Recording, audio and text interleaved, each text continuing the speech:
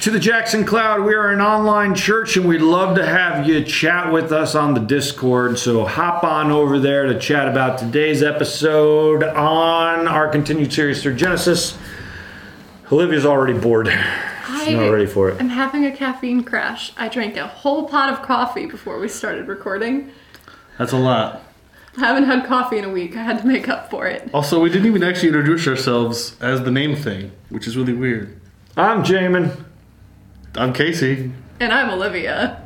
Are you happy now? I think we were getting there, but then I yawned and Jamin got distracted. It's true, yeah. Well, and, now I really don't remember. Noah is where we are in Genesis. Let's talk about the story of Noah today. Did it happen? Did it not happen? So on, so forth. Well, okay, so she's making the face already. Okay, let's all pause for a moment and admit to this.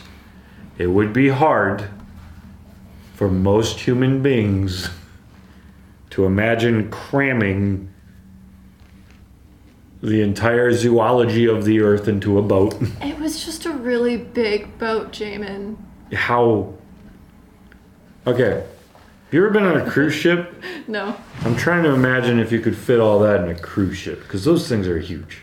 It's also hard to imagine, the entire wildlife population when we probably don't know the entire wildlife population just off the top of our head. Probably not. Like, we imagine a lot of, farm animals on Noah's boat. Well, I do, because I grew up in the middle of nowhere in Michigan, so, farmland everywhere. But I mean, cruise ships are giant, though, Jamin. Have you been on one of the big ones? Yeah, so that's why I'm thinking. Yeah, but our technology is different now. Also true. Right, but even so, if they did make it big enough, I could see it happening. Well, have you seen the Noah's Ark Museum thing that's down in, what is it, Kentucky or Tennessee, wherever it's at? Heard of it, never been. Neither have I. I've only heard of it, but, they tried to do an actual dimension size of it. But it's big enough to have, 3 floors of people walking on it. All right, well, so how many of each animal did we put on the ark? 2. Did we? Ish. Did we? I mean, there were 3 pigs. Take with you 7 pairs of all clean animals, the male and his mate, and a pair of the animals that are not clean, the male and his mate, and 7 pairs of the birds of the heavens, also male and female, to keep their offspring alive on the face of all the earth. So we need more of the animals we can use as food and less of the ones we don't need to, because 7 pairs are going in, but 7 pairs are not coming out. Maybe, but this is 2 to 3 families on a boat. So you're saying they need to eat. I'm not saying they're eating. They're probably not eating that many animals. And likely they could just be fishing for food.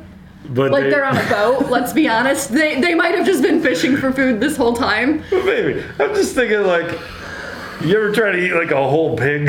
That's gonna last you a long time.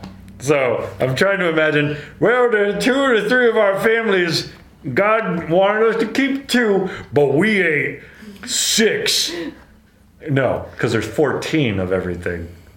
We ate at least 12 of every animal in the time that we were on the boat. And probably not that. Well, no, here's the thing, though. They probably fed some of their leftovers to some of the animals, too, though. Right. Sure, there to are the other carnivores, animals that need to eat, like the tigers. Not all of them. You could split a giraffe up pretty well, probably, for a while between. Well, it would depend on how well it could be preserved, because. Is this just a comedy episode about us trying to figure? Because so here's anybody who's wanting to get down to brass tacks here, whatever that means. In the few moments that isn't brass tacks a brass knuckles joke? I don't know. Is it reference? Anyone who wants us to punch you in the face, here's the thing. We're struggling to imagine this. Right? Well, okay, part of the reason I'm struggling to imagine this is because I don't know how much a cubit is. Sure. I don't think it's probably even the size of a cruise ship. I mean, if modern technology has gotten us to cruise ship place, I doubt that this thing is that size. But since we're now wanting to know actual measurements, let's go ahead and pull it up. This is one of the first pictures I found on the internet, which puts it kind of in perspective. So, like, if you look, there's the size of people compared to the size of it. So you can't see this picture, but it's huge. But we're all struggling to figure this out, right? Right. So there's a few things that are different for us as we're struggling to figure this out. First off, we know the world is a sphere. We know the world is huge. We know the world is much bigger than the Middle East. Right? Yeah.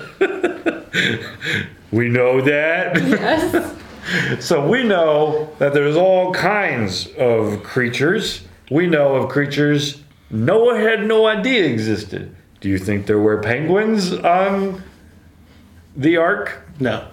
Probably polar bears. Probably not. But at the same time, Probably wasn't even like deer that we see all the time here in North America. probably not. But when we hear the whole earth is flooded, we're thinking giant sphere went bye-bye, right? Like the whole thing is just submerged. And the entire population of 14 pairs of all clean animals migrated from the Antarctic or wherever it was to make sure it got on the ark, and the only things that missed out were the dinosaurs. And that's where everything we have today came from. Like that's a tall order when we think of the world as we know it, which is significantly bigger than the world that Noah knew. I guess the question we were trying to get at, for me, it's not did the flood happen? And there's a lot of people who think I'm like, I can't believe he's about to say it didn't happen. There's a lot of tone to this story that feels mythological, which isn't a bad thing. Like mythology teaches us stuff. So do we have to say that it necessarily happened in order for it to be like spiritually correct? I would say no. But because in a lot of ancient literature there's a story of a great flood, I would say something happened. The question for us though is like, is it the way that we think of it? When the Bible says that the whole earth was flooded, did it have to happen that way? Because for Noah, the earth was flat. You got water over here, you got water over here, you got land in the middle. If the water covers the land, the earth has been flooded, you know? He doesn't know there's also land not over here, but way over here, you know, like on the other side of the planet. He has no idea. Well, and the idea that like there was enough flood to raise it high enough to cover Mount Everest seems like too much water to begin with. Yeah, so for them, they say that the mountain peaks like were covered. That's how covered the land was. So again, we are talking about like a great flood, one that is remembered. Like there's the Gilgamesh epic from other literature, which also involves giants. I think Gilgamesh was a giant. So we have the story of giants and floods going on in other kinds of literature, as God is trying to wipe out the giants in this story, in this flood, along with corrupt humanity. But the way that the Bible is trying to like picture it is like the world's been baptized. God has wiped everything out. It's gone so far as to cover, like you can't imagine someone climbing the mountain to survive, if they could have even climbed it in the first place. Everything's been wiped out. And I would suggest, along with like, I think John Walton goes this route, is like the story is trying to, I was going to say embezzle, that's not the word, embellish to some extent to make a theological point. The world has been attempted to be made new. Everything that was bad has been wiped out, and we are now starting fresh. Because what follows this is a new Eden. Like we start to redo some of the stuff from Eden when Noah touches ground again. So like the theological messaging is there, and certain parts of this that are mythological, the point is communicating spiritual truth. But there's also something that is probably very like true about it too, is that the world did go through some kind of flood. And I would say that the animals were a part of this, that there was an ark built, that animals were put on that ark, that God led them there.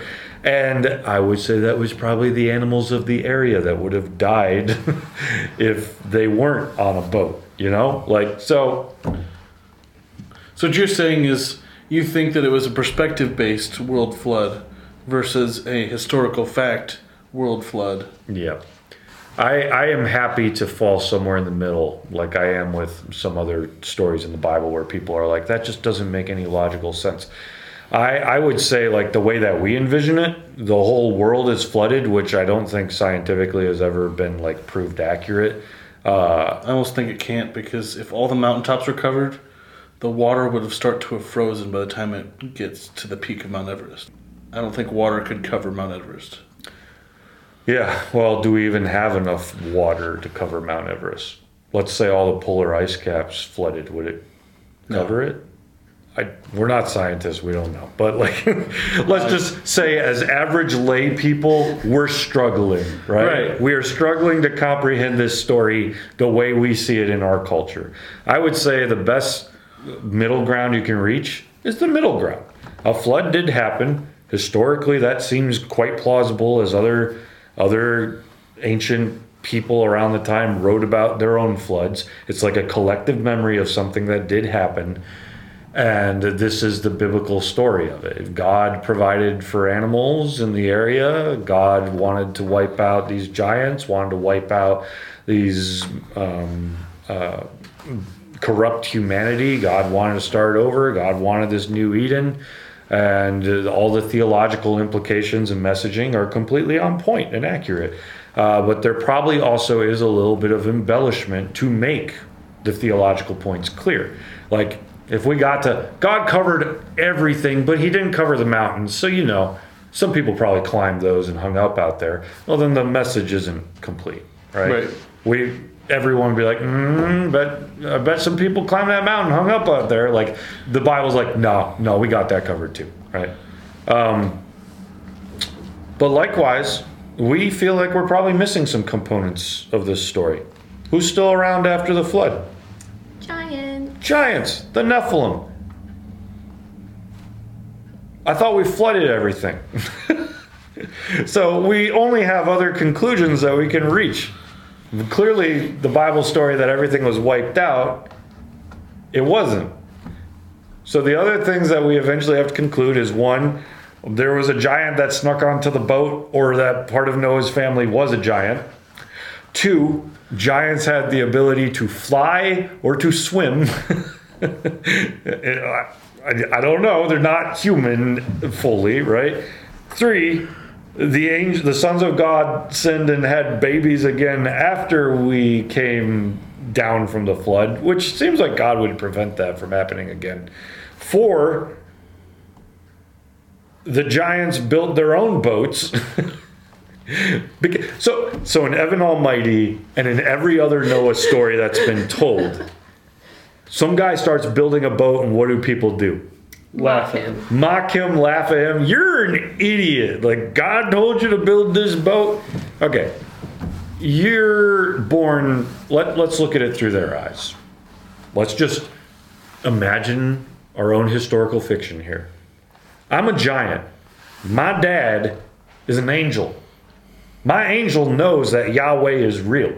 And that my angel dad has recently heard that Yahweh is going to flood the earth. Why did you just go slightly hillbilly right there? I don't. He just does that sometimes. I do that sometimes. I know, but I'm just like... My angel dad has heard that Yahweh is going to flood the earth to judge us and wipe us out. Do you think I'm about to mock Noah? I'm probably... I gotta build a boat too. You know, like, that would be my first assumption, not mock. And so if you saw a man building a giant cruise ship and a bunch of animals walking to it unnaturally, your first conclusion is probably going to be, oh yeah, something's coming, we got to figure this out now, like pronto. So with all that being said, I think personally your salvation is not based on did the flood happen in the way that it happened. I don't think there's any reason to write it off. I think there's enough reason to say this happened, but it's also embellishment. What I will say seems ludicrous to me, though, if I'm honest. This theme park you showed us, where Ken Ham is just so much of a proponent of saying everything in Genesis happened the exact way that it did, that I had to build a theme park to prove it. And I built Noah's Ark 2 code. Is it a cool place to probably go walk around and imagine? Yes. Is it a cool place to relive what did happen in some extent? Yes. Is it a bit ludicrous to make a point? Also, yes. If you have any other ideas or thoughts, or have any other scientific evidence you want to help us dig into this further, comment in the Discord linked down below. Or comment on the video below. Or hit the like button. Or hit the subscribe button. There's also a notification button. Be sure to yoink the button. We can't yoink out of this every time.